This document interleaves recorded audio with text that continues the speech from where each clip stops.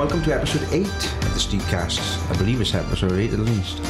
In this particular episode, we will be discussing quite possibly one of, well, if not the most successful and popular groups in musical history. The Beatles. I thought you were going to say Slayer. Well, could have done.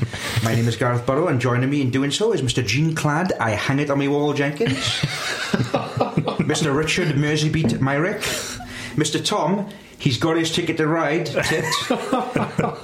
Ladies and gentlemen, hello, this is the Beatles. That's fantastic. I don't understand any of those references except Not that a one. problem, not an issue. Okay, so the Beatles. Where do we start with the Beatles? Allow me to... Yeah, go for it, start. Okay. The Beatles formed in Liverpool in 1960. Despite There's a despite. John, George and Paul actually performing together since 1958 in a previous incarnation called the Quarrymen. I assume Rich was aware of that. Yeah. They also called themselves the Silver Beatles for a few gigs as well. They were. Sounds like a Marvel. One of the original names was Long John Silver, I think. That's right. Yeah. And I think John didn't like having John in the name, and he also didn't want to be based off a pirate. Yeah. So when it was That Silver could have changed the Beatles, face of the world. could have, couldn't it? Yeah. Imagine like just millions of people singing like pirate shanties. They also went, In the town where I was born. Yellow submarine. they also went for the BEAT rather than the Volkswagen Beatles style. So when they were called Silver Beatles, was it Silver B-E-A-T? I think it was normal and it was Beatles as in BWE. But there was a derogatory term for a female biker called a beetle. Christ. They used to call them Beatles, and that was spelled double E-T. And it was in a film. I can't remember what film it was, but after that film came out and it was eventually released in the UK, the Beatles changed their name to the A, which is a play on the words. Beatles play here Why once. is it derogatory? It was just used as a slang term for a female biker, but like a bad slang. Spaz. Oh, Christ, Beatles. Yeah, if you say so. Don't we want It was the original group, Spaz was. Was it really? Yeah. It was like Scope, like, you know, they used to. It was a charity. Spaz was a charity. Right. Spaz is also a fantastic early 90s power violence hardcore / grindcore group. Wonder what one come first. Chicken or the egg? Go on, Gar. Carry on anyway. Oh, I was just filling in. Sorry. Where was I? They built up a strong reputation for themselves, leading up to a residency within Hamburg, which was a 3-year stint in Hamburg. But during that time, they had original bass player Stuart Sutcliffe. Yeah. Sorry, can I interrupt? When you say Hamburg, is that a venue or is that Actually, Germany, Oh, right, Hamburg. okay. Yeah. They played in brothels and everything. In Germany. They That's how spent made a their lot name. of time out there, a bit of a residency, so to speak. But while they were out there, didn't they? That's where they met Ringo Starr, but he was playing in another band, wasn't he? He was. That's right. I'll move on to that. Yeah. Yes, sorry, I'm stepping he was on your toes. he was in Rory Storm and the Hurricanes. That's the one. Yeah. Is a name? Yeah, during this time though, they had bass player Stuart Sutcliffe. They did, so there was 3 guitars and Stuart Sutcliffe on bass, and drummer Pete Best. Pete Best, that footballer. George Best. George Best, that is. After only a short stint in the band, Stuart Sutcliffe left to pursue an art career before tragically dying. Possibly months later, brain hemorrhage. At the age of just 21, from a brain hemorrhage. He was just 21. He was very influential in the Beatles, though. Yeah, because he was the one who introduced John to all the American rock singers, and like Elvis, Chuck Berry, the Sonics, all those, Buddy Holly. Sonics.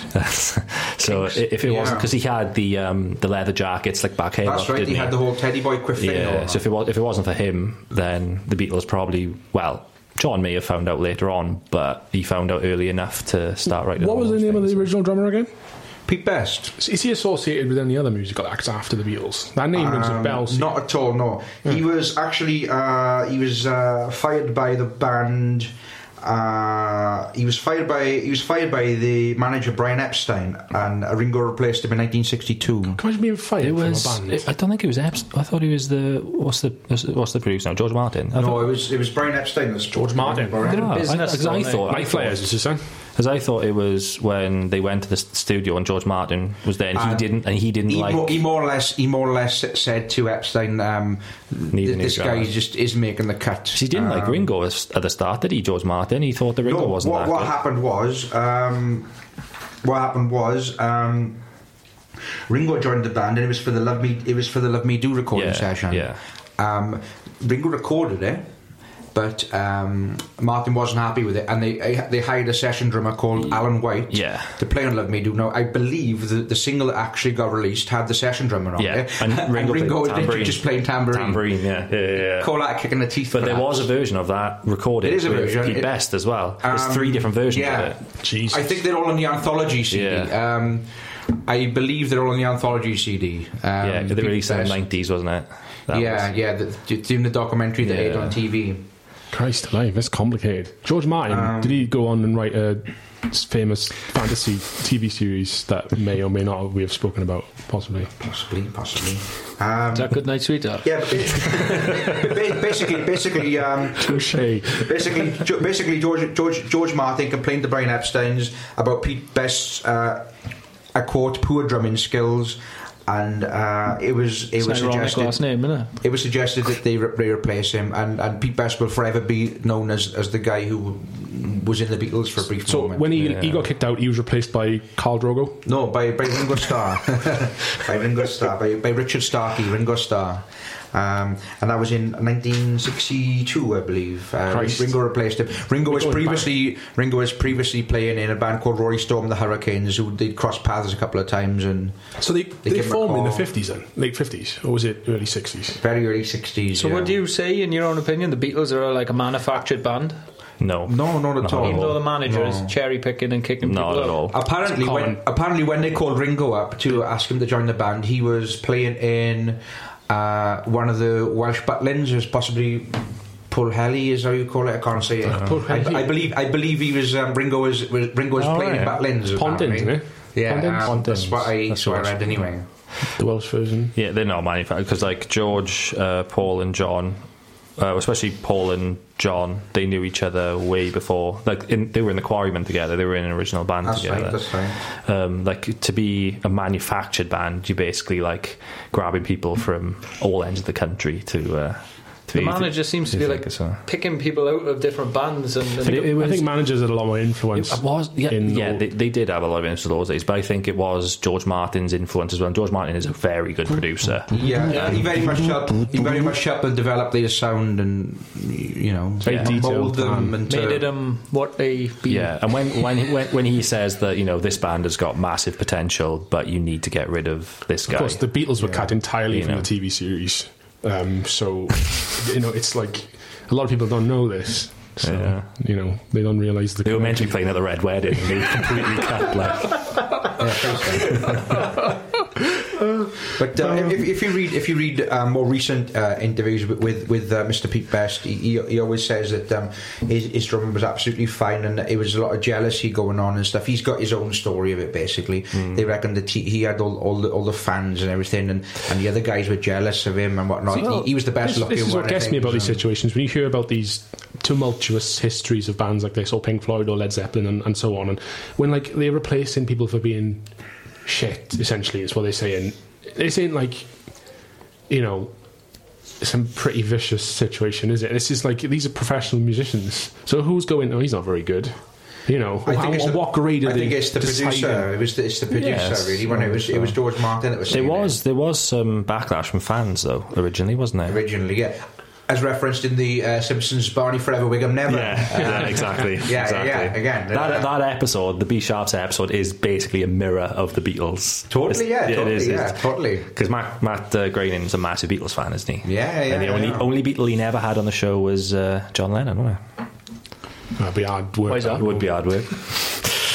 Are we jumping ahead? Possibly referencing way too jumping ahead. Yeah, I know. I'd say so. I'm possibly ruining. Sorry. I get the Simpsons. I'll get my Simpsons references out of the way now. So Lennon. So as I said, carry on. Although Ringo played on Love Me Do, the version that released wasn't actually Ringo on it.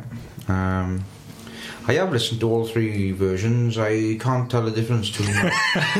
I can't tell the difference too much. It's a lot of nitpicking, I think. Yeah. I can't say I've listened to them like one after the other, but I don't know. You probably should do that. You probably could, that, but you'd have to probably listen out for stuff, wouldn't you? I think the Pete Best version is the weakest, though, probably with all due respect. Is that what you were meant to think, though? I don't know. Best got a raw end of history. History is dictated by the victor.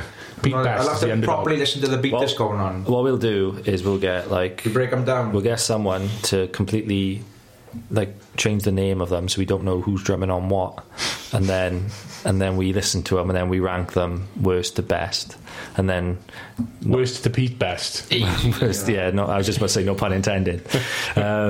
And then we decide. Then I reckon we do that. But I mean, imagine being the guy who could have been like one of the most in the most successful band arguably in the world. Imagine being that session drummer. Well, yeah. It was just a paid job for him, right? Yeah, paid gig, I suppose. Imagine all the people that could have been in that band. That doesn't even get a laugh. Some people just get lucky though, don't they? And they place at the right time. And Lady Gaga. Right place, right time. I was having this conversation. Didn't she write loads of like Britney Spears songs? And shit? I was joking. I didn't know what you were getting. I was having this conversation recently. People who aren't particularly talented or don't really do much, but just kind of have got lucky in bands. For example, Bez and Happy Mondays. He's just kind of like, Didn't Celebrity Big Brother really help him though? I believe so, because he was in that and he was really popular, wasn't he? There are people in bands who think you really, there could be somebody doing this a lot Courtney better, Love. or you don't need to be there. Or Courtney Love, yeah. That woman in Yeah. Sisters of Mercy that actually doesn't do anything. Oh, Meg White in the White Stripes. Well, she's a drummer though. That's pretty Yeah, but important. she's shit. It lends to that sound. I think it's just the right. If it's well though, it's what's needed. You don't need much You more. may, need you may as anymore. well just program some fucking drums or make it interesting. Nah, You because don't need Probably much more does going do in on. recording. You don't need any more does. going on, really. I don't think. nah. I like Meg White. It's works, the way yeah, it works. for not the drumming reasons though. Not genuinely for the drumming reasons. Really? Well, she's not, super talented, is she? But You don't need to be for that kind of music. because though. like You really don't need to be. People shit on Ringo Starr being a shit drummer, but he was a master at less is more. Did you know he's a left-handed drummer playing a right-handed? Yeah, left-handed, right-handed drummer. Dragon Force. Yeah, That's what he did. yeah, but yeah, I believe his mother disencouraged him from being left-handed. That's partly the reason he's. Was on it back, it was religious the grounds. Devil's work back in that. No, wasn't she was it? just like you don't want to be right. You don't want to be left-handed, son. Come on now, give me. Wise the up. Put the pencil in his hand. You're doing this to spite me in front of Brenda. Yeah, she talked about it. I believe. I'm sure I read that somewhere. is he like Ronnie Wood or whatever? Does he play side stick? Ronnie Wood? Ronnie Wood's the Rolling Stones. I'm I know confusing Ronnie Wood, yeah. bands here, but like It would be there. they got that. They plays with Jazz like style, this, you mean? yeah, like a jazz. Oh, the jazz stance. he does. Oh, like does he- chopsticks. Does he play with the jazz style? I don't think he does. Was it just he proper? has? You've seen him play it like that, but normally he's normal. He's pretty straight up, isn't he? Very versatile. Very versatile drummer. No, Master of Less is more though, because like his beats weren't like fucking Dragon Force intricate, but like they were kind of. I like the shuffle he doesn't come together. Yeah, it's stuff like that. It's stuff like that. Less is more. Yeah, it's great. You don't need to have. You telling me about Less is More and then you ragging on Meg White? Come on, man. That's just basic shit, though. It's literally foot, stick, foot. It works though. You don't need What about Fish and a rice cake, and then a fish, and then a rice cake. what about the hardest button to button? Oh, that goes bum bum Dun, bum dun, bum dun. bum. Yeah. That's just the Bum, kick bum, drum, bum, isn't bum, it? bum. Yeah. Boom. Yeah, just the kick drum. Boom. Bum, bum, bum, bum. Actually, the right stripes are terrible. That's reference to the Simpsons. So bad. That's reference to the Simpsons as well. It is. They crash in together, don't they? When That's Bart right, loads yeah. with their drums. Yeah. You tickled my orchid, son. I tell you what, then I'll steal it back a bit. Go on. Allow me to talk you through some facts and figures. Go ahead. We're talking facts and figures we'll get. Did you know the Beatles are the best-selling band in musical history? Yeah. I thought that was Michael Jackson. Band, he said. Listen, Sean. He's the best-selling It might not be the now. I don't know what it is, but he was the best-selling artist. He would have been. Beatles are the best-selling band. There's a reason Michael Jackson bought their back catalogue. Yeah, he did. What about Queen? I believe when him and Paul was recording Ebony and Ivory. No, it would have been Say and Say no, say. It would have been the songs he was doing with Michael. Stevie Wonder was at Ebony and Ivory. But yeah, when he was recording with Michael, they had a little chat, and Paul was basically saying, you know where the money is? You should buy songwriting and stuff. And he's like, that's a good idea. And he's like, and then next day he's like, hey Paul, I've just bought all your songs. Yeah. That's literally what happened. Because Paul bought back a load of his own, didn't he? Yeah. That's a fantastic Michael Jackson impression. Yeah. But that's what happened, and I've seen a couple of interviews where Paul does the impression as well, and pretty much that's what he says. A couple of days later, he's like, "I've just bought your songs, son. What are you going to do about it?" So Paul gave him the advice to buy the music. He gave him advice, and then Jackson was like, "Hang on, who's the best band songs I can buy?" Oh, I know, the Beatles. Why didn't Paul just do it to his own stuff before? So, well, the Beatles had record sales of over 800 million records worldwide, and they are the best-selling musical artist in the United States of America. They once dominated the top 5 with all 5 singles.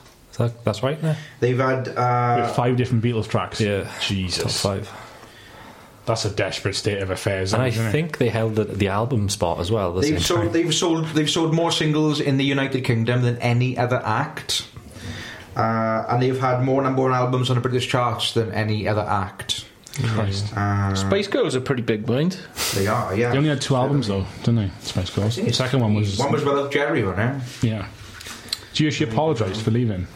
That was My Friends and Jerry. When I saw them, it was referenced, and Mel B was like, you fucking left the band on my birthday and all this kind of stuff. Why did you say that in front of thousands of people? It was still like one of them staged arguments, like an American chat show staged argument. Wasn't Viva Forever her last song with them, or last video? I don't know. They did the Goodbye My Friend then, didn't they? But it was like a little staged argument. Yeah. They had about Batch. Anyway, going back to the Beatles. In 1988, the Beatles were inducted into the Rock and Roll Hall of Fame. And all 4 members were inducted individually between 1994 and 2015. In 2008, who was the last one? Ringo Starr. Was it really Ringo? In 2008, the group topped Billboard magazine's list of all-time most successful artists, and they've had Grammy Awards, Academy Awards, which is from the film Let It Be in 1970, and they've had 15 Ivor Novello Awards, as well as just topping various reader polls and charts and whatnot, and everything. They were pretty popular. I find them massively overrated. Same, to be honest. So what are your reasons for that? Just not good. They're just not very. They're not a bad band. They're just, I don't understand. I think they're so inoffensive that it offends me. This is not talking about maybe some of the later, more experimental, non-touring stuff, which I learned just from watching this video. Yeah. No, but like, I wonder that, yes. I mean, like the Beatlemania thing. I just don't get it. It's kind of akin to what you see in One Direction and Justin Bieber these days. Exactly. Yeah, but they're a real band, though, aren't they? They're a real band, yeah, because they write their own music. Not a product, no. But that sort of the mania part of it is exactly like what it was with the Beatles. But like as a musician, I think they are key to what modern music is now. If it wasn't for the Beatles, modern music, I think, would be very different. No doubt. Some of these songs even have very early elements of like metal and stuff in them. And yeah, my uncle always said that George Harrison was the godfather of thrash metal. Yeah, genuinely, you can see where I they would come love from. to hear the actual. It's because of like chord progressions and stuff and things like that. Totally. There's a lot of stuff that they do, and like I don't actually know if you've got this fact there. But John Lennon was the Beatles were the first band to actually have feedback from an amplifier as a song in a song before anyone, and they used that as like an element of music before Jimi Hendrix did it. And he did it by complete accident in one of the tracks, and he thought, "Oh, that sounds cool. I'll use that." I can't remember what track it was now, though, but it was 3 years before Jimi Hendrix did it. Hendrix did it. Suck on that, Jimmy. But yeah, that's true. You can take that to the bank, but. Can't remember the song sadly though. But yeah, that's. But no, I like the Beatles are in my eyes, the greatest band of all time. Just purely based on, like, you look at all of their albums, the variance in the type of songs that they write. Like, they went through loads of different phases, like everyone does, like through their 20s into their 30s. You go through different musical phases, and they went through like their stoner phase and their sort of corporate tie and shirt phase and all that stuff, and the sort of happy 60s sound stuff and all that stuff. That's what I associate them with, and it just grinds me. But if you listen to like Sgt. Pepper's is a brilliant album. Someone going to do it. There we go. I knew an Indian accent was going to creep out. The thing is, though, like studio wise, like the technology and stuff they had there, what was happening was mental. Like, it was so much effort, all analog, so much effort going into exactly, and that's where you give George Martin a lot of credit. He is referred to as the fifth. There's over 700 hours of recording, I believe, that it took to get it all going. Like. But it's like they'll come into the studio one day and John Lennon will just go, "Oh, George, so we want these violins playing this sequence, but then we want you to reverse it, and then we want them to play this sequence forward." That's right. And then you want to reverse that as well, and then you layer them on top of each other, but just slightly off, and it's just shit that. If you look back technology wise, what was actually available to do then, like, it was groundbreaking. Like, that's not possible. He'd scream. It's mental, like, Just like, got to believe. The thing is, though, he would actively go, "Yeah, okay." Exactly. And they just do it. It's just like, oh, wow. The best producers. Okay. Let's actually do what I'm here to be paid to do, instead of forcing my will on what these people are paying hundreds of pounds to. But it's not Start got created. Well, that says it all, doesn't it? His impression just. Are you actually comparing Start to the Beatles? Yes. Is this what we're doing now? Yes, I am. But no, that's why George Martin is considered one of the greatest, if not the greatest producer of all time. He paved the way for modern day audio production. There's a lot of stuff that's used now, and that's his techniques, which is pretty cool. Well, what I was going to mention is basically I was going to give you a little brief run through of the general history of the Beatles. I mean, as I say, they pretty much dominated the charts in the 1960s, let's be honest. The first hit was Love Me Do in October of 1962. The band's first LP, Please Please Me, was released in March 1963, featuring the hit singles She Loves You, which I believe achieved the fastest sales of any record in the UK of that time. Selling 750,000 copies in under 4 weeks. Now, you think back in them days, that's pretty mad. That's pretty mad. So a lot of hours mining down the mines for that money. Exactly. It was the first Beatles single to sell 1 million copies, and it remained the UK's biggest selling record ever until the year 1978. I couldn't tell you what it placed in 1978. 78. Would that be Queen? Quite possibly. Bohemian or Rhapsody. Quite possibly be, yeah. I think if anyone's going to do it, it's going to be Queen. It could surely. Quite possibly. You Google it, yeah. Yeah, but it's going to come up with all the film shit, isn't it? Give me the fucking original date of the fucking song, you But until 1978, that was the biggest selling record in the UK. So this is it. Now, this is what we come to, right? I Google Bohemian Rhapsody and I get a picture of fucking Rami fucking Malek. It's just like... Mr. Robotson. Mr. Roboto Arigato. Oh, Mr. Robotson. Yeah, they followed that up very quickly. You'll soon see as I'm reading this out, like, the short space of time they were banging these albums out. It's insane. Like, it's insane. So, like... 1975 Rhapsody, sorry. So it wasn't no problem. In November 1963, they followed up with the Beatles, and that album featured 8 original Beatles compositions and 6 covers, which were like Motown, rock and roll kind of stuff. And that was the second album to sell 1 million copies. Was that the album with Twist and Shout on it? I can't quite remember. Twist and Shout. That was the second album to sell 1 million copies in UK. I can't remember what's on that actually. I can't remember. You've stumped me there. I don't know if it is Twist and Shout. I know when they recorded it, John actually nearly ruined his voice. His voice went, but it sounds so great listening back. It's proper raw, isn't it? Yeah. It's kind of like, I remember Mark Hoppus always said that he done a John Lennon when they recorded Damn It. Oh yeah. I can see where you're coming from. Yeah, I can see where you're coming from. He's proper breaking his voice there. Bit of a harsh vocal on the go there. Yeah, pardon me. There's a lot of covers in that album. I mean, a lot of the covers that they put on the albums, though, were songs they used to play in like the Cavern Club and whatnot, and they were in their set and things. So, sorry to go off on a slight tangent. In 1977, Wings had the biggest selling single of the year with Mull of Kintyre. It wasn't Wings, surely. That would be ironic. Wings would have broke Paul would have broke his own record down. Surely not. There's others mentioned Paul on would have literally broke some records down. So the top 10 singles of the year. 9 weeks at number 1 was Under the Moon of Love by Shawadi Wadi. Yeah, Queen, Yvonne Elliman, ABBA, Electric Light Orchestra, Johnny Mathis, Mike Oldfield, Mud, Tina Charles, Smokey, Chris Hill, and, as you said, Wings. So it could have been any of those. I can't look at this article long enough to tell you which one it was that knocked it right off the top. I got a question for you though, Sean. Do I like the music of Shawadi Wadi? I was going to do an impression, but you've ruined it now. Never mind. I've never heard Shawadi Wadi. I have, because my dad had this 80s tape thing, and I had all this terrible music on it, like Gary Glitter and T-Rex, and then I had a Shawadi Wadi track on it, and a Mud track, funny enough. Glam rock, was it? Glam rock stuff. Mud, Love Is All Around Me. Mud is Tiger Feet, and obviously the Christmas song, Lonely This Christmas. Lonely This Christmas. Lonely This Christmas. Yeah. Was that the Police as well? I think Love Is All Around Me was Gary Glitter when he was in Thailand.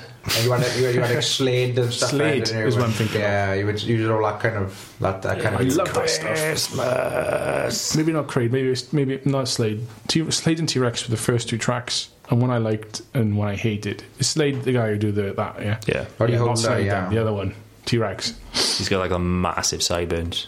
Yeah. No, he's nuts. Yeah. Yeah. Can't remember those adverts, but yeah. So what happened? What happened was this.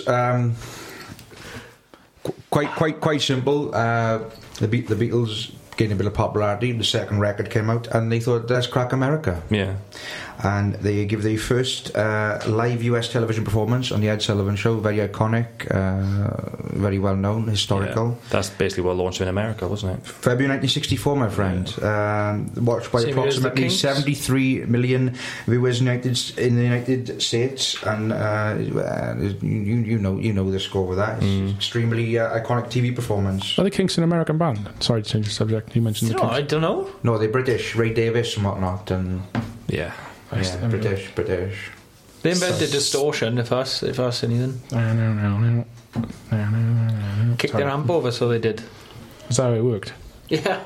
Amazing. They ripped the front off and kicked it over, and it was just noisy. That's pretty much it, really. That's all I got on that. No, I didn't know that. I learned something today. Funny band, the Kinks, actually, if you listen to the lyrics. You know, Lawler's about a transvestite, and back in those days it's like pretty risky. Like. Mind you, there's a lot of like Lou Reed stuff, and it's all about transvestites and stuff like that. Mind they were from New York, so there's a lot of like weird shit going on in New York. Not that I'm saying LA, man, transgender people are weird, but in those days, you're speaking of in those times, like I'm speaking of like I don't know where I'm going with this. The Beatles released the film and accompanying LP A Hard Day's Night in July of 1964. Film any good?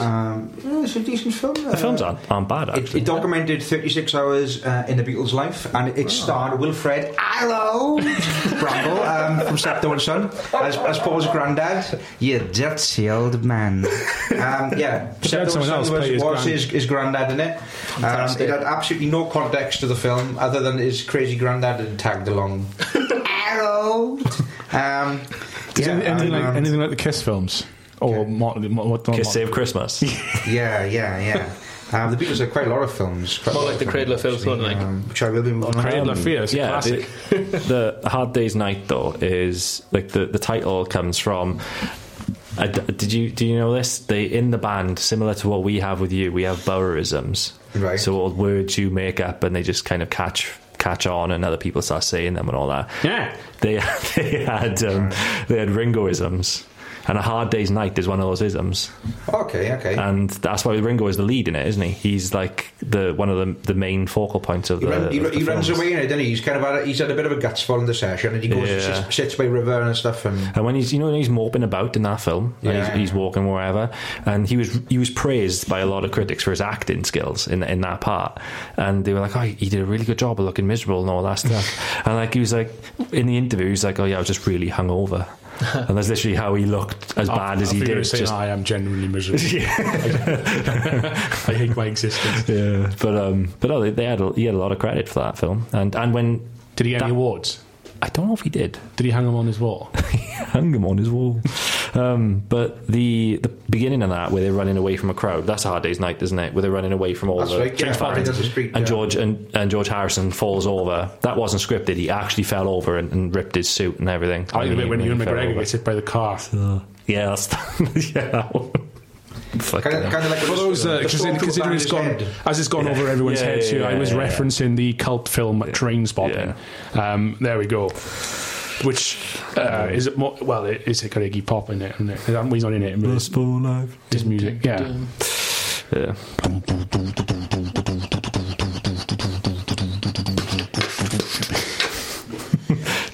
Anyway, after they put the film out, they chucked out Beatles for Sale. They just chucked it out straight away, pretty much, almost. At what point do they start releasing all this Beatles crap? Well, the thing is, this is the thing. When did they become a brand? Exactly. Going back to how quick they were banging stuff out. July 1964, Hard Day's Night. December 1964. They already had another album, which is Beatles for Sale. Do you see the speed they bang stuff out? I've noticed that a lot of all the bands is common. That, people go back to like the legacy of these bands, and then the first like 4 albums are released in like fucking 2 years or whatever. This is mental. They fucking ride on that crest of popularity. If you actually look at the release dates on the Beatles album, it's just, I couldn't get over it. It's just mental. Like, do you think it's weird then that how modern day you would think with the internet, YouTube, all that jazz, it'd be easier again to kind then surely people would go back to those ways, churn out a fucking ton of shit. Some people do just slam them. Some bands do, I know that, but like it's not the norm because the market it's diluted now. You could release like 100 albums in a year and no one would care. Yeah, but like in terms of like big artists and stuff, they could genuinely just go to a studio for 4 months, record like 3 albums, and then just release them throughout the next 2 years. But I'm gonna do a very pretentious thing and proclaim that the album is dead.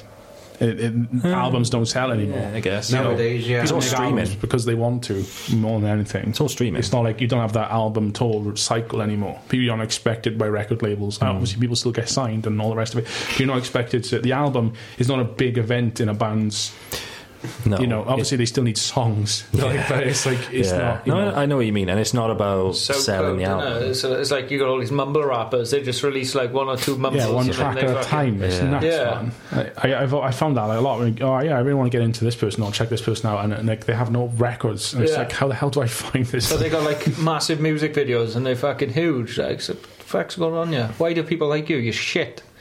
Well, here's another thing. It's going slightly off topic. What's the difference between a mixtape and an album?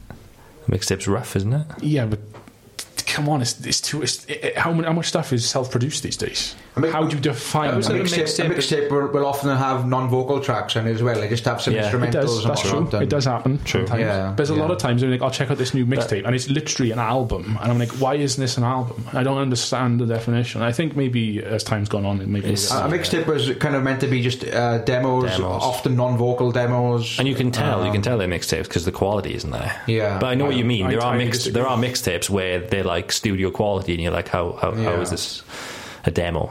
Like it happens maybe in hip hop more than anything. Yeah. But like you get mixtapes and they're album quality stuff. Action Bronson is a prime example. He has a ton of mixtapes and maybe like 2 albums, but the mixtapes, they're all like albums. I don't understand why it's defined separately and isn't properly released, and it's like, it's hard to get a hold of. Yeah. Same with Death Grips. Their first album, in my eyes, Ex-Military, is a mixtape. It's never been released, or it had a really limited release, and it's like priceless. You can't get a hold of it. It's not on Spotify. It's never been released as an album, which is nuts. I just don't. The definition to me. Perhaps it's non-label released material.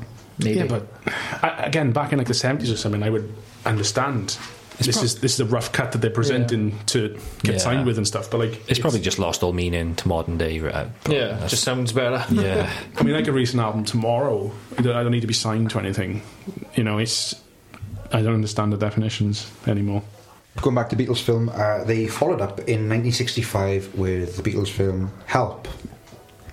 That's the spy film. Help Me, I'm Dying in a Van in the Garage. Again, with an LP of the same name. And Help. The song Help is one of my favourite Beatles songs as well. Well, it's the way the vocals harmonise and interact with each the other. backing vocals start before the lead vocals, but sing the words of the lead vocals, so they lay over and then eventually come to a harmony at the end. I don't know any other song that does that. Sounds like something Bjork would do. Bjork even. No, we always try and do something similar. I know bands have done it where like they've had two melodies overlapping one another, but it's never the same melody overlapping at different times. Imogen Heap is his son. So yeah, I think that's. Let me bring you into another fact then before we trail off onto Good Night Sweetheart and whatnot. Yeah, and Del Boy or any other Nicholas and Durst rated product. Fucked it, Rodney. Did you know that Yesterday is the most covered song ever, which was featured in that album? I did know that. Cover song ever. I don't know what that song is. Yesterday, All My Troubles Seem So Far Away. It's a film from Mr. Bean's movie, but yeah, I'm with you. I'm familiar with the track. Yeah, it's the most covered song ever. And it features on that record. That very record. Paul is the only one that actually plays. He's the only Beatle that plays on that record, right? I believe so, yes. Acoustic, yeah. He's the only Beatle that plays on that record. Is it more covered than Time of Your Life by Green Day? Or Dakota by... It is, yeah. No, it is, yeah. It totally is, yeah. Anyway, Grumble, Welsh Also, that was nominated for Album of the Year at the 1966 Grammy Awards, which at the time, that was the first time a rock band had ever been recognised within that category. Christ alive. Yeah. Again, always pushing boundaries. Rubber Soul was released in December 1965. Same year, always a quick follow-up, and that features songs like We Can Work It Out, Norwegian Wood, so on and so on. That was quite a folky sounding record, and I'm sure Richard will Norwegian Wood. Didn't George Harrison play the sitar on that? I believe so. Christ, nice. Yes, Nick. Did you know that was only the second EP to feature like all original Beatles songs? Everything else, so they're like a mixture of covers and whatnot. That was really this is common the though. Second EP that is just pure Beatles stuff. That's mad. It was in the 60s that artists kind of moved away from just repeating songs that were in like a song pool and actually writing their own.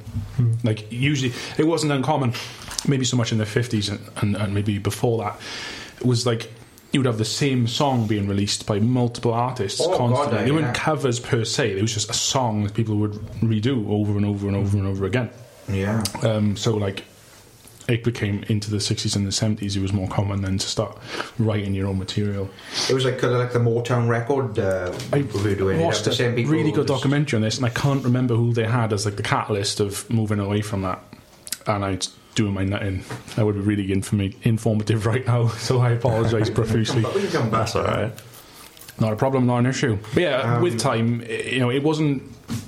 It's not like you've released an album. Oh, Beatles have done another covers album. It wasn't like that. It was never defined as covers albums. They were just tracks that The Beatles did set the BBC sessions. They were literally in the BBC in a back room, and sessions, whoever was on the radio, like a song would come on the radio, they would just cover the song just straight after it. It's just like that shows you how good a musicians they were. They'd hear something and just go, yeah, I can play that, and they normally play them better than what the original was as well, which was pretty mad. But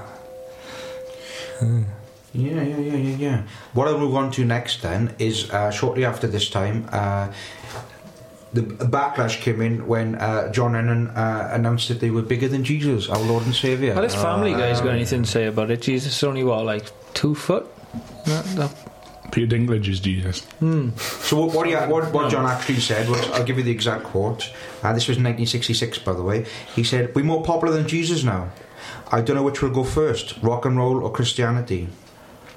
He said I do an interview, and that caused quite the backlash. Alabama went fucking ape shit at that, but records were destroyed, merchandising, there was burning things. What a radio station in Alabama fucking done it live on air and everything, had a fire and all that shit, and various stations pulled the plug, refused to. Jesus, Americans play. are bad shit now. There's several interviews with like young Americans where they're like, yes sir, and they're like, are you going to burn all your Beatles records? And I'm like, yes sir, I brought all my records with me. They're burning the Beatles records in a bag.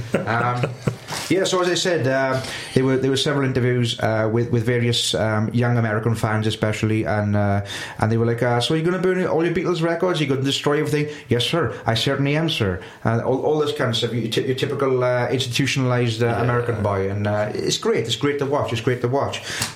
Various stations pulled them, as you say, various backlash and stuff. You okay? Yeah, Chris. Commercial break. But Mr. Lennon, he later claimed, not long after, he was referring to how other people viewed their success. But at the prompting of the reporters, he then concluded, if you want me to apologise, if that'll make you happy, then okay, I'm sorry. And that was his apology, basically. And that was that. Christianity was appeased. That was sorry you feel that way. It quickly blew over, and the Beatles were still one of the most biggest popular bands in the world. They still sold at stadiums. Yeah, it affected nothing. People very quickly forgot about it. Everybody who had burnt their records bought more records. Yeah. The win-win situation. Do you think on that one, I think we're going to take a break and get another brew? Yeah. I've drank all my brews. That's your problem, not mine. See you in a bit. Fairy tale. Lost the flame in your marriage? Come to Nipple Twisties Swingers Club, the Rhondda Valley's first and only swingers club with OAP discount. Free entry at all hours for those over 65.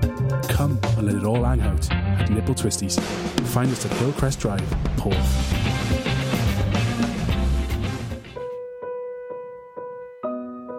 Have you had an accident in the last 5 years that wasn't your fault? We specialise in injuries in the workplace, and with over 25 years experience in the field, we work upon a no-win, no-fee basis. But don't just take our word for it. I thought it'd be a laugh to take a picture of my ass in the photocopier, but when I sat on it, I fell right through. Injury lawyers, they sorted me right out though. And that Janice, the things I do to her, you would not believe. All calls are monitored for training and monitoring purposes. Hi everyone, thank you for checking out Steakcast. If you want any more of us in your life, then head over to our Instagram at Steakcast, Twitter at Steakcast, and at facebook.com/Steakcast. Your support really means a lot to us, so if you'd like us to talk about a certain subject in one of our future casts, then don't hesitate to let us know. Anyway, let's get back to it.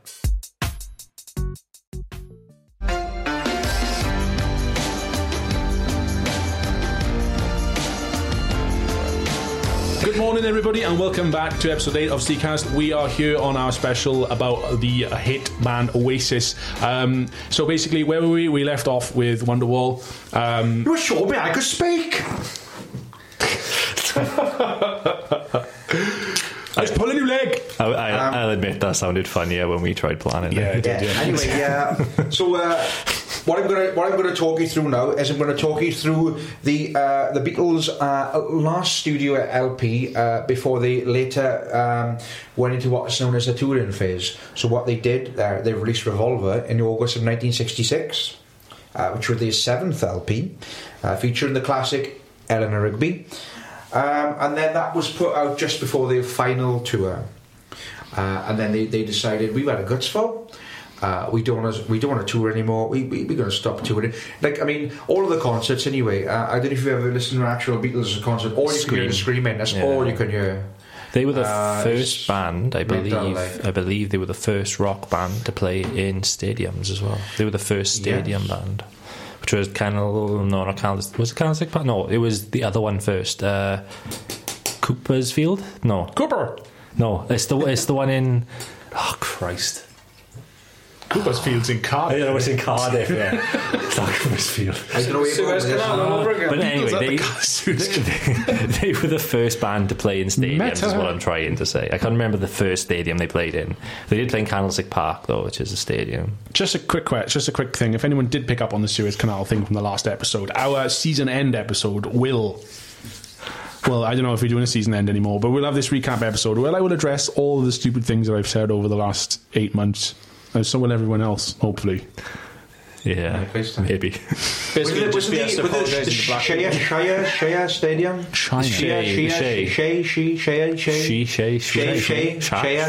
Creep into the forest. Stadium? Yeah, that's the one. That's the big one, isn't it? The Shea Stadium, I think it was, yeah. So what happened basically after as I said after 1966, they were like, we were a guts full. All I could hear is screaming. We can't even hear what we playing. Let's be honest, they couldn't hear what they were playing. I always thought that screaming was not overdubbed, but just There's the microphones on the crowd and push them all the way up. They literally couldn't hear what they were playing. It's like it would just scream. It's pointless. Yeah. So they stopped touring. They like us too much. We better stop. 1966 to 1970 is what is known as the studio years of the Beatles. Anything prior to is the touring years. I don't know if you've seen the Ron Howard documentary film was out, the Beatles touring years. Very good film. Was out, I think I have. It was out about 2 years or so ago. Yeah, I think I have. Great film. But that's about that. That's about the stadium. The Da Vinci Code. Yeah, that was him. Ron Howard. Yeah. No, he was in Happy Days. Why do they always make fun of him on The Simpsons? I don't understand. Didn't he write diametrics as well? I haven't got a clue. No. Ron Howard. I don't know. They always like Ron Howard. He was in Happy Days. He was in Happy Days. Sunday, Monday, Happy Days. I see what you're doing. Yeah. I've there we go. The penny has dropped. I apologise. So what happened was this. Is this where they start taking drugs? Yeah, more or less. They headed into the studio to record the iconic and legendary Sgt. Pepper's Lonely Hearts Club Band. It's a great album. Really? Yeah, that's what happened. Did you know? A quick fact for you. Sgt. Pepper's was the first major rock or pop record to include its complete lyrics within or on the album sleeve / artwork. That was the first record to do that. I didn't know that. We're talking the complete lyrics. Wow. That was the first album to have. I always appreciated that as an album by youth. Yeah. Oh. See, another thing to thank the Beatles for. That. Yeah. Cheers, John. The album is looked back upon as a studio engineering masterpiece. As I said, considering that the technology and the limited ways of going around things back then, and as I said earlier on, the recording is 700 hours worth of recording was involved. Which version of the title track, titular track do you prefer? The first one, Sgt. Pepper's, or the reprised one, which is at the end of the album? Which one I enjoy the reprise. I prefer the reprised version. It's more upbeat and quick and dun dun dun dun dun dun. I can listen to that from start to finish. It's a great album. Always a good shout with an album, really, being able to make it. And they through. got Little Help My Friends as well. That's a cracking tune. I love that song. Yeah, it's a great album. It's a good album. I would probably say it's my favourite Beatles album. I would say it's Abbey Road and Sgt. Pepper's is my favourite. But I pick up different songs of different albums. That's the thing with the Beatles, because like you said, they release so much and so little. You can't say favourite album because your favourite songs are off like 12 different albums. It's just like Jesus. But my favourite Beatles song, my favourite Beatles song is it's a 3-parter. It's on Abbey Road. You've got Golden Slumbers. The end. You got. Well, just like Metallica's. That's what I like. That's my favourite. Okay. Like a Queen Cambria kind of deal. Yeah, all Metallica are Unforgiven, but it's called different names Similar. Are you Unforgiven 9?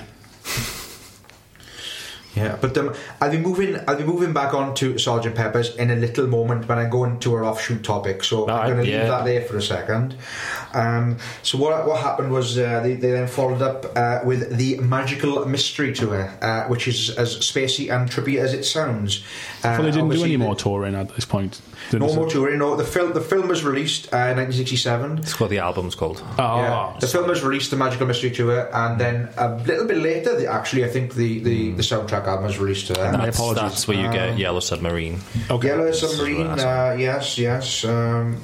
And then the song that was really shortly afterwards again. The song Magical Mystery Tour is like one of the best opening songs for a set. Like, you know, if you're a band and you write an opener, that song is just so good to open up a thing with. Yeah. I want to know about the behind the scenes, the grim stuff. You know, obviously they got up to some dark shit. Like, Number 8. They're all PG-13, all like the information out there, but guaranteed, you know, they were fucking. Which was the whacked out first in some member of the fucking band to beat a prostitute to death? Exactly, shit like that. I guaranteed they killed Probably someone. John Lennon. Yeah, I reckon he was a serial killer or something. Yeah, He's got I a wouldn't be really surprised. spooky air about him. Of all the Beatles, John Lennon looks dangerous. Like, in his face, you can Is see he his the Ian face. Watkins of the band? Yeah, he is. Fucking hell. Well, maybe not like, you know. I wouldn't make that comparison. He Jesus. could have been. They had enough money to get away with it. Aye, but like fucking steps aren't that bad. Like, You've got the wrong Ian Watkins, mate. No, but what I'm saying is like, he looks evil, Psycho. man. He looks a bit like, you know. Which one's he on that book there? These are young, so I can't tell them apart because they all look the same. Oh yeah, he looks like he's wanking right there. And they all look For the benefit of the tape, I am showing the Steve Castley photo of John Lennon in the early 60s. fucking DSR that beer. Yeah. Jesus. So yeah, they followed up with the I'm going to say this is my least favourite Beatles album. They followed up with the self-titled double LP, which is more commonly known as the White Album, I believe. That's probably my least favourite Beatles album. I'm going to probably get hated for saying that, but that had... My Guitar Gently Weeps was on there. And Here Comes the Sun was that on that one? I might have beat, actually. People are going to be going mad listening to this now. I think Here Comes the Sun was on that because I think it was on one, then My Guitar Gently Weeps on the other. Like, well, My Guitar Gently Weeps was a George composition. That's a George composition. I know. Would there have been two George compositions? There's a good chance because there was always one Ringo, but George had a bit more input. Like. But yeah, I should know all this. I'm sure. Hang on, I'm going to have to look this up. Yeah, I'm sure. Is he going to come back and bite me on the buttocks? Hi, Greasy here. Tell a Beatles joke. But I have not prepared. I've not prepared. Beatles are good doctors. Are good. No, it's on Abbey Road. The best doctors. My bad. It's on the White Album's on Abbey Road. What were we even talking about again? Slayer. Beatles. Here Comes the Sun. I thought he was on the White Album. It's actually on Abbey Road. Oh yeah, of course. Fucking amateurs, man. Which I am actually moving on to, the 11th studio album, Abbey Road. So, again, sorry, you're going. How much gaps are between these albums? Are they caning them out to this? No time at all, as I keep saying, no time at all between them all. And given at this point in time they're not touring as well, so they're not touring. They banged out Abbey Road, which was the 11th studio album. Abbey Road was. And let's be honest, that's probably one of the most famous album sleeves of all time, one of the most famous photographs of all time, probably the most famous crossing in the world. You're wearing it right now. I'm literally wearing a t-shirt with it on right now, for the benefit of the tape. Just to butt in, around that time or just before Abbey Road, didn't they go on a brief hiatus? Because they started releasing solo stuff as well at that point. I believe the first solo John record was Give Peace a Chance, I believe. Give Peace a Chance. I believe that's what happened. But you kind of... I'm sure. You kind of stopped my flow a bit there, because this is what I'm going to mention. Go on, right. Let It Be was recorded before Abbey Road, but it was stockpiled and released afterwards. So Let It Be then became the Beatles' final album. Yeah. That's what I was kind of going to get on to. Number 8. What I was going to get on to there. Sorry, mate. Yeah, no problem. But as I was saying, though, the photograph is extremely popular. Yeah. Referenced by The Simpsons, even everybody's referenced. I got a Deadpool version of it upstairs. Me and Sean actually visited the last time. I dragged Sean along to the crossing. He was extremely pleased with. It's a fucking zebra crossing, guy. Yeah, if I could find the video clip, I was almost as pleased as every vehicle that was passing through that area. If I could find the video clip, I'll upload it to whatever media we have. If you live in London and Abbey Road is on your daily commute, you would go around. Yeah, come on. It's constant stopping. It's nuts, man. We try to have a photograph. It's just constant. You've either got people trying to have a photo on, or people just trying to drive past them and looking annoyed to stop in. It's just constant. It's constant. Do you remember when we saw those two people having a photo on the wrong crossing? Yeah, further down. There's a crossing literally a couple of yards down the road. Which might actually even be closer to the actual Abbey Road crossing, to the Abbey Road Studios, because you've got Abbey Road Studios on the other side of the road, and then you've got the two crossings at each junction at each end. So the Abbey Road crossing where the Beatles picture is taken is closer to the tube station, but then as you go right the way down the road past all the Beatle wankers. So I'm pointing at the Abbey Road cover right now for the tape. On the left hand side here is Abbey Road Studios, just up here past that white fence, and further past there where that car is right down the end, there's another crossing which may or may not be closer. Maybe it isn't. Maybe it is. I can't remember. We were walking down there for some reason. There's like a little, like a some kind of like cenotaph thing or like little monument. Is by the way in the middle of the roundabout. Right. So it's very close to that. And there's like a bench in the corner, and there was a chap on the bench who was telling me to go to a different Beatles shop because that was the original Beatles shop. So you were there selling loads of Beatles shit before anyone else? Yeah, it was for you. He made quite a point of telling me to go to a different shop than the actual Beatles store, and the Beatles store is cracking, by the way. So you've made your living exploiting someone else's legacy, and now someone else has another shop exploiting someone else's legacy, and you're annoyed that you got there first, and now they are doing a better job of exploiting someone else's legacy. Pretty much, yeah. So you're angry about that. Good on you. Yeah. I was not a fan. Basically, like, I understand, obviously, it's a very important cultural It's iconic, area. That's all. It's just iconic, isn't it? I absolutely agree with you. But it was just...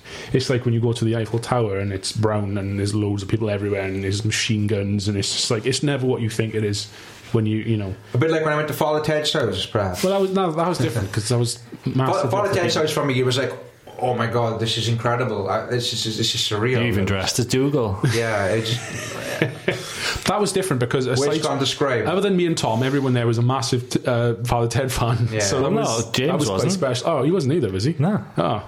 This is just me. Hitler thing. Yes. And me and Sean just like, we know this. He made fun of the Chinese. Everyone's I remember that episode. The woman was like, this is the time Ted did this, and he was sat right where you are, and Sean was like, right there.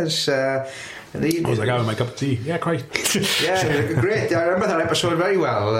That's a very welcoming place, though, wasn't it? It was great. Very welcoming. Very good tour guide. It's a one-time thing. You're not going to do it again. Yeah, if anyone ever is in that neck of the woods, definitely go and visit the Father Ted house. It's amazing. It's on a different scale, I think. I mean, Abbey Road is almost like, the astronomical clock in Prague, or the Berlin Wall, or where it was. Everyone goes there to see the Amsterdam sign in Amsterdam.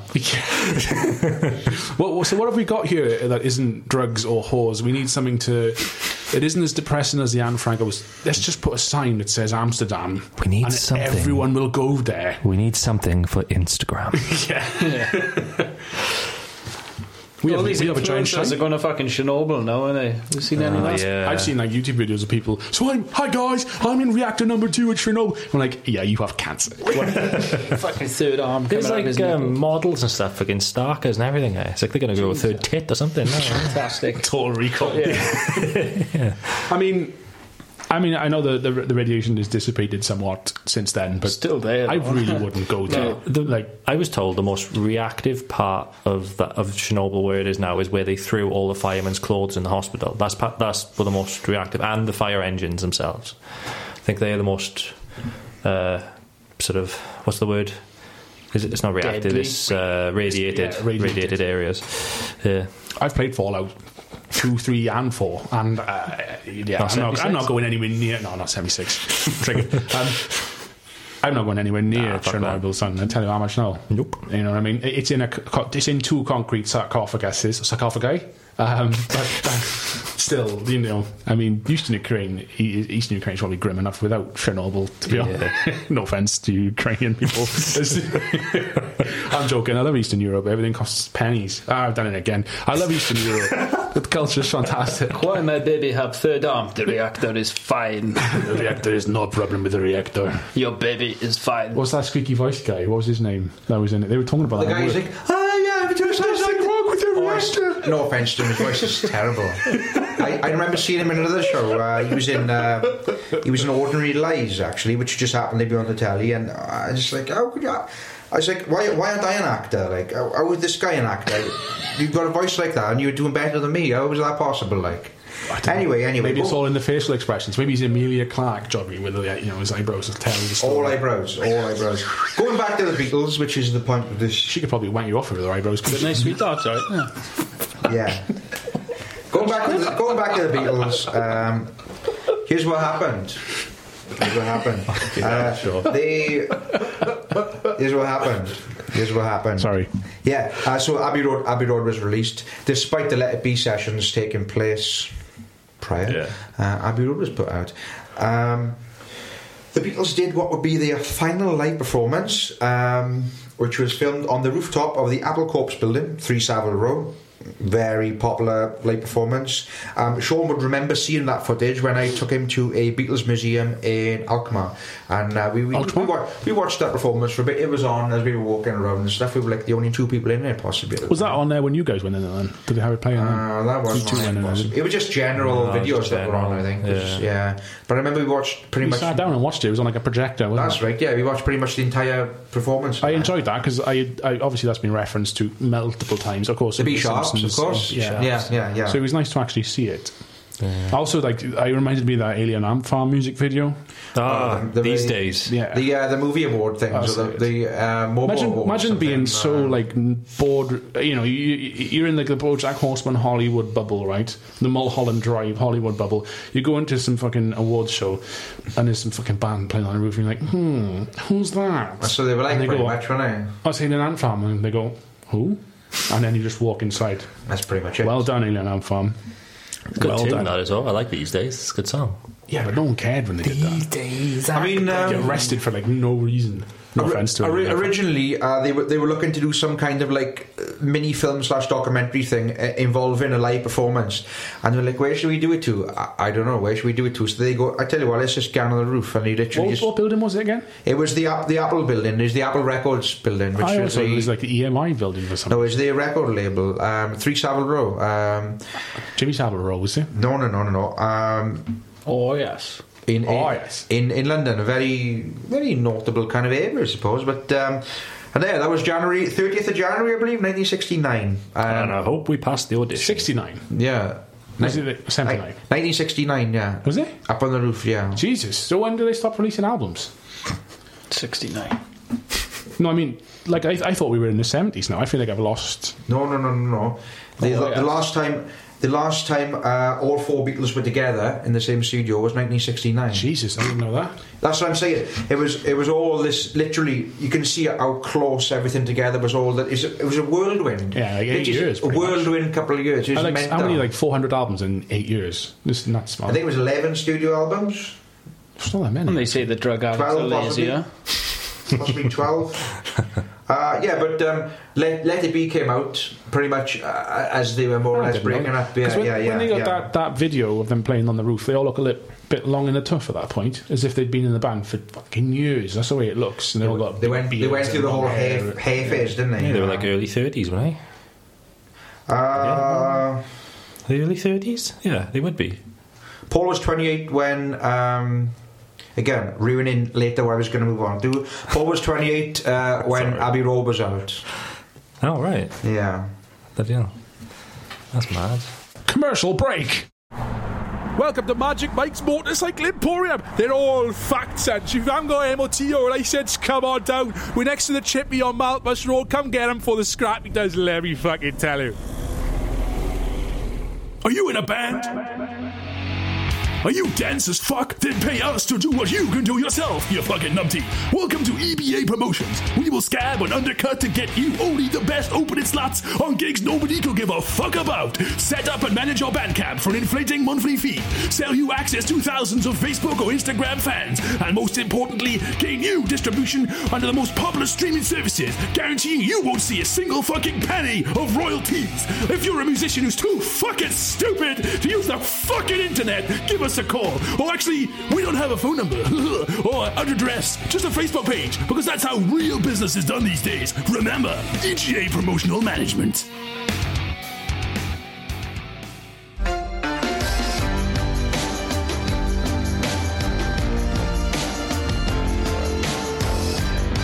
In in answer to Gene's question, Let It Be was released in May 1970. So you can see, as I was saying, the crazy time schedule that was going on. It was just a short space of time. It's a very short space of time. Just banging so much out. It was crazy. Welcome back, by the way. Yeah, welcome back. It's mental. It's mental. It is. It's very condensed. It's a lot more condensed than I thought. And Let It Be album was actually released a month after the group's breakup. What happened? Mr. McCartney he put a lawsuit for dissolutions of the Beatles' contractual partnership. Oh, so like it dissolved their record deal. Yeah, essentially. And how many more records do you need after that? Was in December 1970. So Let It Be was out in May 1970, and by December, all the legal shit started getting involved. But it wasn't fully formalised until 1974, when John Lennon signed the paperwork. He didn't actually sign until 1974. So it's a weird time for him to do it. He must have had the winter blues. Well, it says by your son, December the 29th. Now. He was actually on vacation with his family at Walt Disney World in Florida when he signed so it. It's very sunny. That's what so history says, apparently. But that's pretty much the history of the Beatles right there, as in an active band. That's kind of where it ended, right? Basically. So why wasn't John Lennon supporting the European Disney? Why was he going all the way to America? He was living in New York, wasn't he? He was living in New York. Which is what I'm going to be going on to next. So that was the Beatles. They were more or less done as an active band. Johnny, what busted on your hole? Do you know why he first wanted to dissolve them? Yoko Ono. People say that. I think they all just tired of each other, tired of the process, tired of the recording, and like you think how many albums they were churning out year after year. It's just like fucking hell. Yeah, how many bands have broken up because of girlfriends? They've grown beyond it. They've grown beyond it. I think. But it's kind of like the Yoko Ono thing. It's John. The Beatles are the original band broke up because of the girlfriend. Yeah, like distance within, isn't it? We are the distance. No, I was getting Nicky couldn't keep his willy in his pants. So, as I was saying, going back to ties in nicely with why wasn't he in Disneyland Paris? John was living in New York at the time, leading up to my next topic, which is John Lennon's death. Bit grim. I'll do to you what I did to John Lennon. John, you'll go, John. On December the 8th, 1980, Mr. John Lennon was shot dead outside his apartment in New York City, the Dakota Building, in the archway just outside. By Mark David Chapman, who was a bit of an oddball to say the least. Super fan, wasn't he? So what happened was Bjork had a serial killer stalker as well, but he shot himself, not Bjork. Sorry, that's Bjork. What happened though was he planned the killing over the course of several months. Apparently, he looked like Darth Maul. Really? Yeah. Well, sorry, carry on. As in, I don't know where I'm going with this now. The serial killer, the guy, not serial, not serial. As in Darth Maul, the character, the man who plays him, which me and Rich have met. The man who played. Oh, Darth Vader, we met. Darth Maul, you said. I said Darth Maul. Oh no, we met Darth Maul as well, didn't we? Fuck, I forgot that. I met both. Either way, I met both. I met either. I met Dave Prowse, and he. He's Darth Vader. The conversation he had with me was GRTH. It's a lovely conversation he had with him. Bottoms up, matey. Very theatrical. David Prowse was a very lovely man, actually. I had a photo with him as well. She's a rebel and a spy. Take her away. Take her away. Matey. If I was in charge of Star Wars, I would have kept Dave Prowse's voice in, but that's just me. That's just me. Anyway, I'm going to rewind a second because I'm going to totally lose where I am otherwise. Mark David Chapman was the fellow who shot John Lennon outside of the Dakota Building, December 8th, 1980. He planned it for a while, but he was apparently triggered by some of the things Lennon had kind of said previously in his kind of lifestyle. Certain things like Bigger Than Jesus. Yeah, I was going to say, was that Jesus and coming back? Little things like that. He's a bit what they called triggered in every aspect of the word. He just didn't like hippies, did he? No. That's what it boiled down to. He was a superman that didn't like. He'd arrived. Basically, Mark David Chapman had arrived in New York City 2 days prior to when he shot him, and he began kind of like waiting and hanging around outside. I was wondering why he got shot in New York. I mean, people in New York don't care. No one cares what you're doing. It's just like, oh, John Lennon's good. You know. He kind of started hanging around like outside, waiting for him and stuff. And on the morning of December the 8th. He used to hang around outside and stuff. So what happened this is interesting. During the afternoon, he'd actually met John Lennon, and John Lennon had signed John Lennon had signed a copy of the album Double Fantasy for him, which he literally just put out. And he'd actually had a photo with him, which a nearby fan had took as well. So there's actually a photo of him with the guy that was just about to kill him. Was there any reason behind that, or was he just kind of like building? That's what I'm getting on to. Last ever signature. No? So, as I say, he met him previously in the afternoon. I believe he's something to do with. He possibly met the son as well. Sean Lennon was about as well, depending on what you read. But he met him early in the day. Had a photo, signed his album, and that was it. He went on. And then John went off to a recording session. Later on, John returned from the recording session with Miss Yoko Ono. And went from the street behind him. Mark David Chapman came along, and he fired 4 bullets, I believe, which hit John Lennon in the shoulder and punctured his left lung. Obviously, we know John Lennon died, but the weird thing is, like, Mark David Chapman literally stood at the scene the entire time. He remained completely calm, just stood there. And he dropped his gun, of course, and he just literally is holding a copy of the book Catcher in the Rye by J.D. Salinger. What the fuck? Yeah. He's proper tapped, doesn't he? Yeah, and he later said that if you were to read this copy of the book, which was taken from me on the night, he said you'd find in it the handwritten words, "This is my statement." Catcher in the Rye. Yeah, make of that what you will. I don't know either. What does the book symbolise? That book is statement. The same day, J.D. Salinger, who goes on to create the TV show Celebrities. Yeah. What do they know? Yeah. What's it? What do they know? Celebrities. What do they know? How do they know it? Let's find out. Something like that. I think I would butchered that. Yeah, but he shot John Lennon. Lennon was obviously rushed off to hospital, pronounced dead on arrival. Chapman just literally stayed at the scene the entire time. There was Yoko Ono in all this, just there. She was obviously there comforting John. They obviously the security guard attended to him and whatnot, and obviously Yoko was there as well. He just stood there kind of like calm faced and holding a book basically. Yeah, which shot this fella. Yeah, I did that. He pleaded guilty to the murder. He was given 20 years life in prison. Patsy was his son.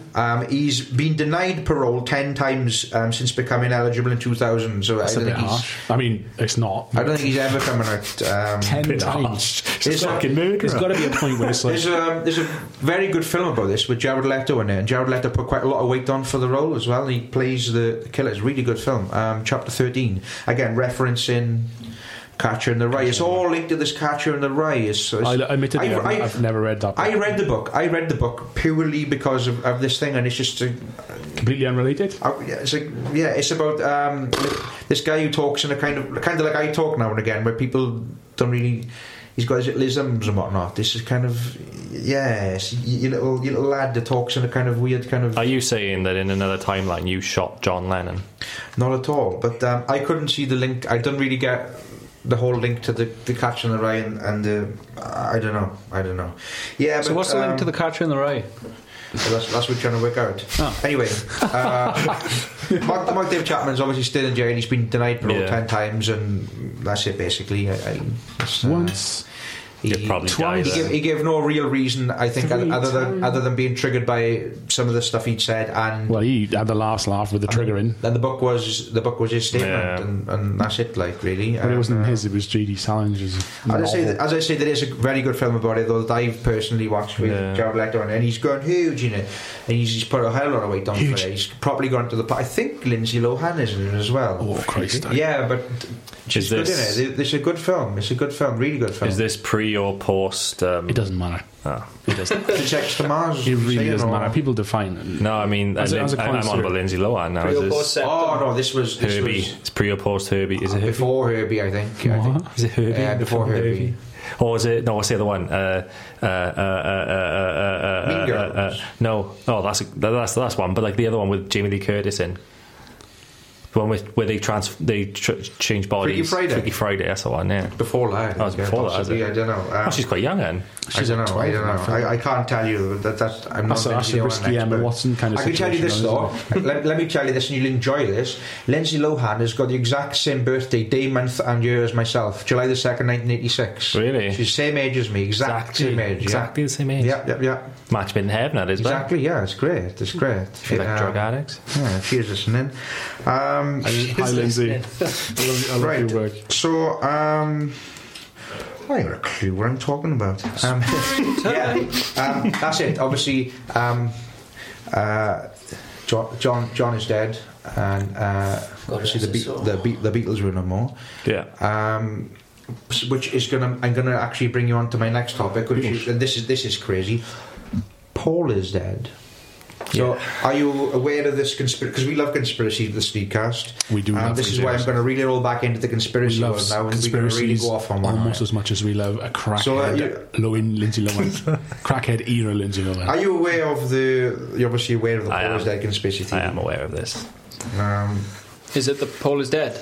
Paul is dead. The legend goes that I'm inserting quotation marks here. The original Paul McCartney died in a car crash in 1966 and was replaced with a look-alike / sound-alike and all-round general imposter. The Avril Lavigne. Avril Lavigne. Commonly named Billy Shears, also referred to as Billy Shepherd, or they call him William or Billy Campbell, but they're all apparently the same person. Billy Shepherd, mate.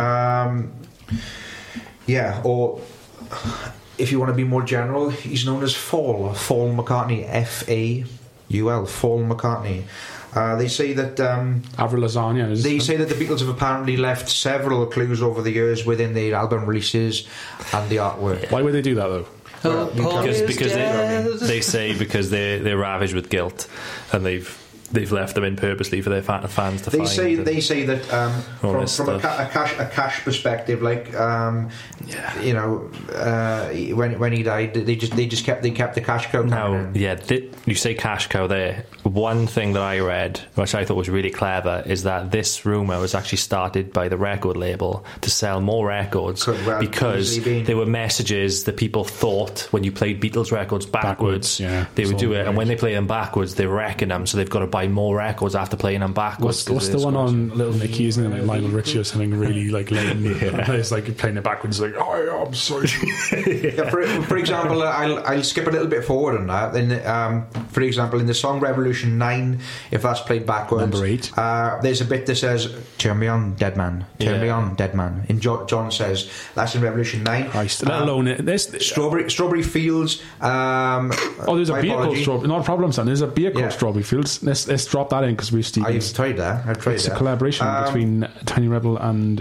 It was lovely. They've long gone now. Can't remember the brewery.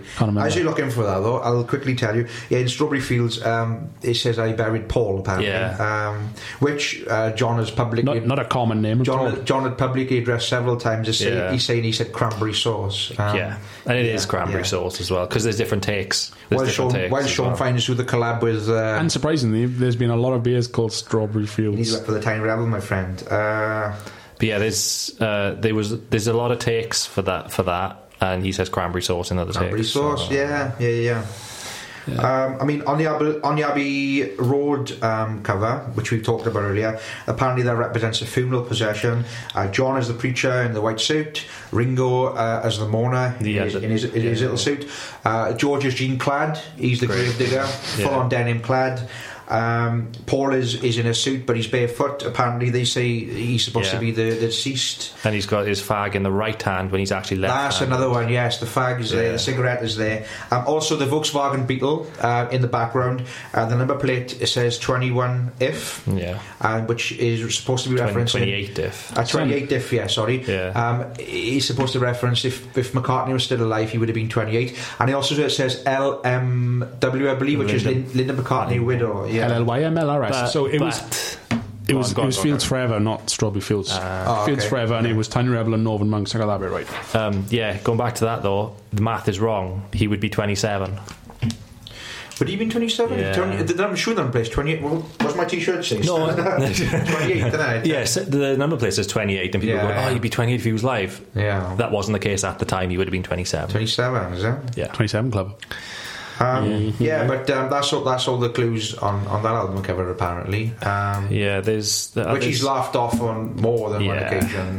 There's a few. Like there was a cover of Time magazine where they were after this rumour became mainstream because it hit the news, like BBC and all that were talking about this thing, and people trespassed. Time magazine trespassed on Paul's estate in Scotland. That's right. When the Milliken Tide kind of era. And apparently they took pictures, like when Paul came up to them, just like, "Get off my land!" Like he's just like they took unflattering pictures of him, and apparently that's right. Paul exchanged. He asked them for those raws for. I say raw. It's not. It's the what's the original photos called? Roll film. Yeah, the roll of film for an interview. So they gave him an interview, and people reckon that those photos show that he looks nothing like Paul McCartney when he's just like casual lizard man. The thing, yeah, lizard. And shifter, is he in the cover on the cover because he was on the cover, wasn't he, of Time magazine? That was the kind. Cover, yeah. If you this is such a stretch, man. If you pull the cover out and hold it up to the light, the car advert on the back goes through. Shines through the face, the head or whatever. But it's just like, Christ, you are reaching at that one. Like. Yeah. So this is pre-Pink Floyd, but all these wasters had just moved on to Pink Floyd albums, and you know, like, Jesus, man. And these are reaching. The main one that they talk about is the Sgt. Pepper's cover. Yeah. Where there's little things such as George's finger points at Wednesday morning at 5 o'clock. How can you point at Wednesday morning? It's a lyric. So Adam's family, she's just crying. If you cast your mind back to earlier on in the cast, Gareth said that Sgt. Pepper was the first album to have lyrics inside the thing, and George from that sentence it wasn't immediately apparent what he was saying. My apology. And Wednesday is the day that Christina Ricci is basically the song She's Leaving Home on the album. The first lyric of it is Wednesday morning at 5 o'clock. Where George is positioned on it, his finger is pointing at that. They say that's the time that Paul died in a car crash, Wednesday morning at 5 o'clock, etc. Don't they say in 5 a.m. Lady Madonna, was it Wednesday morning's papers never came as well?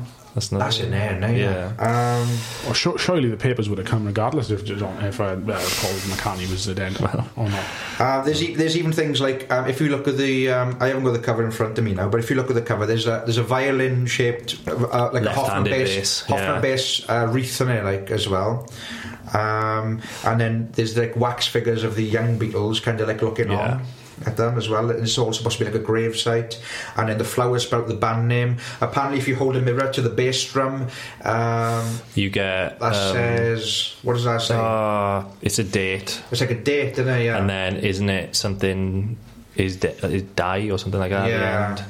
Imagine when your best friend's dying and then writing all this spooky shit in your fucking. I think also most of the stars around them are like dead celebrities and whatnot as well. Yeah, there's also a hand above Paul's head which symbolises someone's got like death in other religions. There's also a model car in it as well. Hand of the Daedra is his son. And the toy car is supposed to be like the symbol, the replica of the car he died in, etc. What debunks that the cover entirely is they done a load of different shoots for that cover, and which I've seen in the Beatles Museum. We did. And Paul is never in the same position in every shot. Ringo is actually in the position Paul was in a lot of the shots. Pretty sure I saw one of those, and they're like digging a grave and just laughing.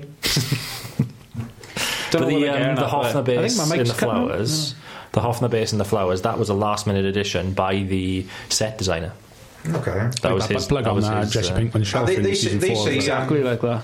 They say it might have even been a tribute to the guy I said that died. Stuart Sutcliffe was the bass player originally. They say that might have been a tribute to him. It could have been, but the opening lyrics of the record is like we introduced you to the one and only Billy Shears, and then that's got the whole Billy Eilish is his Billy son. Shears is supposed to be Paul McCartney, etc., and it all stem from there. There's loads of other different theories you can look into it for days. If you There is an awful lot. there's loads.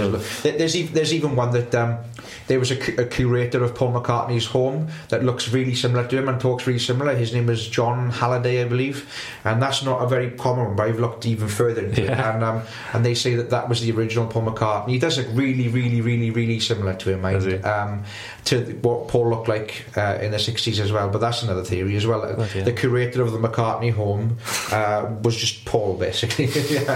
That's another one as well. It's great. You can look into it. I just wanted a quiet life. There's a theory that Alex Jones and Bill Hicks are the same person. Who? Bill Hicks? Yeah. Bill Hicks is a completely different plane of existence than Alex Jones, man. Yeah. But in terms of response from Paul himself, though, Paul has poked fun of it several times.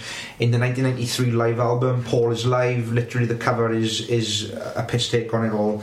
Of the Abbey Road cover, basically. So on the 1998 album, I Am Not Real, I Am Actually Dead. yeah. Fans he's glommed talked about onto the fact that he might not be real.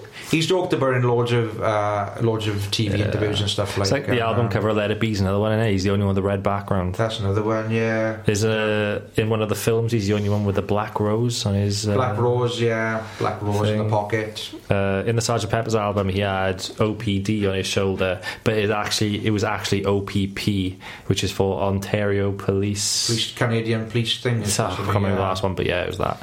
Yeah. The old pig destroyer. He's answered all these questions as well, sort of, over the years. It's a shit theory. He's answered them quite vaguely, but he's none of he's this kind is of true. them. Said Paul McCartney. I think he just said that he liked the badge. He just didn't particularly remember why he had the badge on. He just did, and yeah, exactly. He just laughed it off, really. Steph Gibbs from Kenya.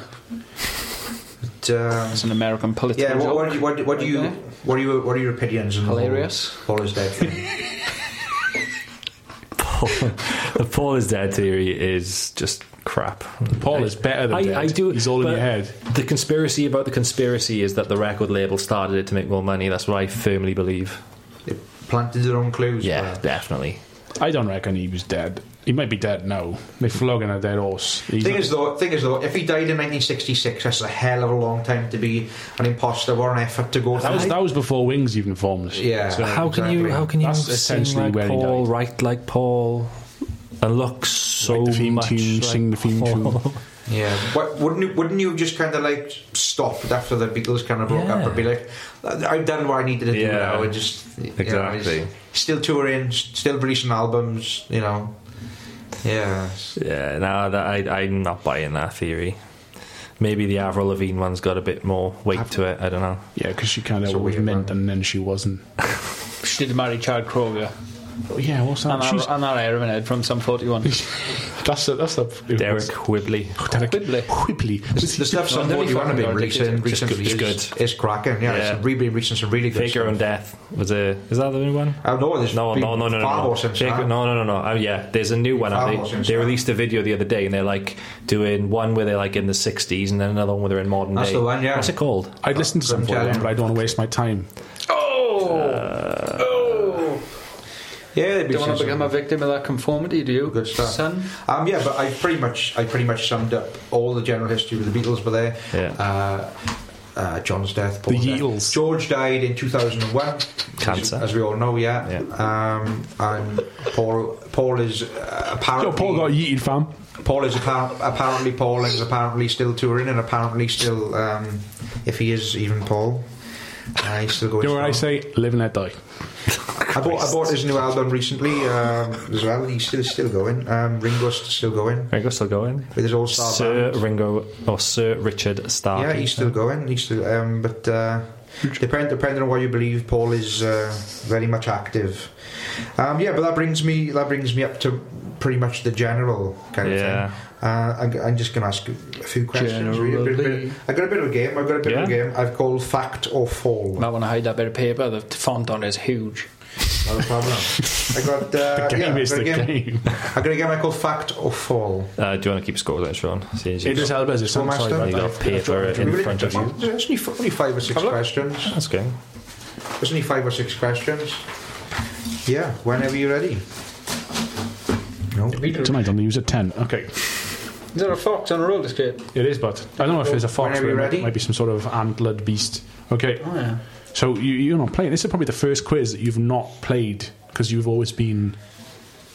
You know, it's either me, Tom, or Rich. It's the first time you've done a quiz. I wouldn't get too excited. There's literally about 5 6 questions. I was just pointing out. Yeah, it is Yeah, the first I one. won't get too excited. Questions. Question. Yeah, so when you're ready.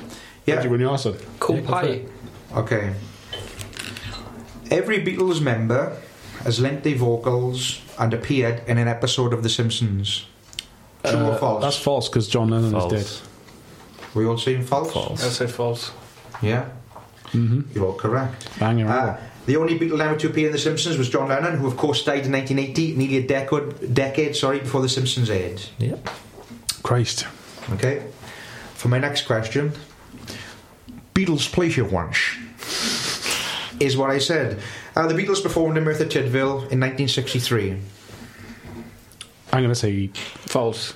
yes. I'm going to go for true because that's in sort of the same. They played the Merthyr Rising Festival with the Alabama 3. Played in Merthyr in 1963.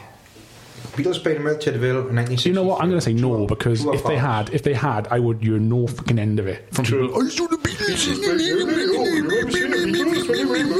I remember when fucking. Muse. What was that? What was Take that? Back Sunday. What was I'm going to say true. What was the venue that was where Argos in town was?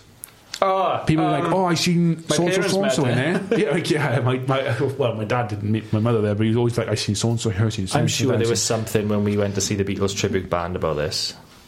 Unless I am being mistaken, but I'm going to go true. Hello just to for the sake Arthur of it. Park. We are the Beatles. Unless he's throwing us off. Go on. What were we all saying? I'm going to say false. I'm going to say true. false. Right, it is false. It is false. I don't know. The Beatles had never performed. They performed in places like Llandudno and Yeah. places like that. But, Almost Bridgend. never Never Merthyr. Hi boy. Tydfil, no. Hi boys. Yeah, so Me and Tom got a point. Rich didn't get a point. that's on that. correct. Yeah. Moving on to my next questions.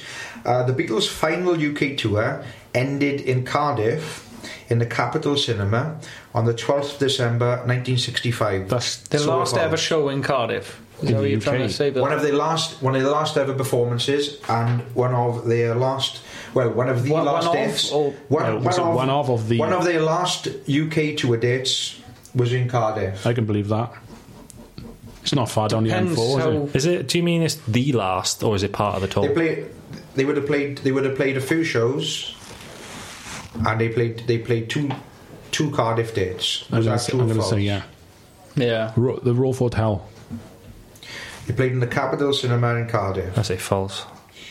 This was 1965, by the way. I say false. Fuck it. What are we saying? True. The answer is true. Yeah, Oh. the two final dates of the UK tour Yes, Beatles expert. was in Did I ever say I was an expert? Yes, Mr. One point. the two final dates of the UK tour was in the Capitol Cinema in Cardiff. The final one being on the 12th of December 1965. Wow. Any other appearances they made were in London or such. But UK tour wise, that was their final UK tour, and they ended the dates in They Cardiff. ever play in Bristol Thecla, son? I don't think that was it. Then, son. Where the Beatles not allowed to take a dump on a boat. Number two's only, unless it's a Santa Flo mashed up pile of Dundee cake. Part of the reference. Yeah, how do we perform on that one? So yeah, I've got the scores on the doors, pal. It's all above board, all written down, all. Yeah, Christ. If I was to say to you, I'd like to be under the sea in an octopus's garden in the shade, is this a lyric from a Beatles song, or have I just given you the lyric to a children's nursery rhyme? I say, Under the sea. I say Sounds like I say it a again. SpongeBob. That. I'll say it again. If I was to say to you, I'd like to be Little Mermaid. under the sea in an octopus's garden in the shade, is this a lyric to a Beatles song, or have I just given you a lyric to a children's nursery rhyme? True or false? I never hear that nursery rhyme, but I'm going to say nursery rhyme. I'm going to go with I'll go with Yeatles, man, on this one. What are we saying? Going Kai Byrne got yeeted, man. That's a Beatles lyric. Okay, so I said children's thing, I think. so we got I Tom. said Kai Byrne. So we got two yeses from you and Me and Rich, yeah. Okay, yeah, it's a Beatle lyric from the Ringo Starr lead vocal track Octopus's Garden, which features on Abbey Road. The song is actually called Octopus's Garden. Yeah. Jesus. Yeah, Nice. and David joins his locker, is this one? yeah. Yeah. Okay, next one. If I was to say to you, well, you should see Polythene Pam. She's so good looking, but she looks like a man. Is that a Beatles lyric or complete garbage? Decide as you will. Sounds like a Lou Reed track. I'm going to say that was a Beatles lyric. Yeah, I'll go with Yeatles on that one as well. It is a Beatles lyric. Yeah, of course it is. It's a song called Polythene Pam, which is on the album Abbey Road. Anyway, that's all I've got for you. Literally all I've got for you question-wise, yeah. Sean That's took all I've got for you. A short game, short I quiz. absolutely yeeted you on that Yeatles Stomped quiz. us. I won with 5 points. For second was Tom with 4 points. In last place was the Beatles expert, Richard, Mr. 3 points. I've been dubbed an expert, apparently. I don't know where that came from. It's a title I gave you, but it was apparently undeserved. Yeah, clearly. So that's our cast on the Yeatles then. That's all I've got for you, really, yeah. That's all I've got for you there. Anything else you want to add? Feel free. Who is your favourite Beatle guy? I like Scarabs. Songwriting-wise and performance-wise, it'd be Paul McCartney. Beatles know this. Beatles are good I think doctors. is that coming from being a bassist as well? Yeah, it's very, very revolutionary. It's never no standard. It's always grooving. My favourite Beatle is It's probably always grooving, always running up and down. It's never standard. It's Does always he grooving. run the bass down? It's very unique way of playing. It's constantly it's a constant rhythm going on. Yeah, and like he was playing bass left-handed when there were no left-handed guitars around as well. At that time, anyway. Could you take a right-handed guitar, turn it upside down, and put the strings on upside down? Does that work? Yeah, because I thought logistically that makes sense, but I don't understand guitar. It does. What about the pickups? Certain guitars, it's certain shapes. It's like a hindrance. You know, like the Strat. Yes. If you notice, Jimi Hendrix plays it upside down. Yeah, I've never noticed that. Should have really. But yeah, it's because the cut is further in on right-handed, so you can go up the neck, but the other cut is there. So if you flip it over, you can't get all the way up the neck unless you're like that, basically. Right. I mean, I see what you mean. Unless you arch your hand over it. But yeah, no, like George Harrison's my favourite Beatle. I just prefer his songwriting styles, really. No problem. But yeah, we may as well talk about some of the brews we've had on this cast, seeing as we hitting the end. Before we do that, I just want to say thank you to everyone on Instagram that had an argument. It was fucking hilarious. Obviously, we don't really know enough about Flat Earth, and I think we're going to have to revisit that one. But yeah, thank you for arguing, even though we know you didn't really listen to the cast because you didn't curse us out afterwards.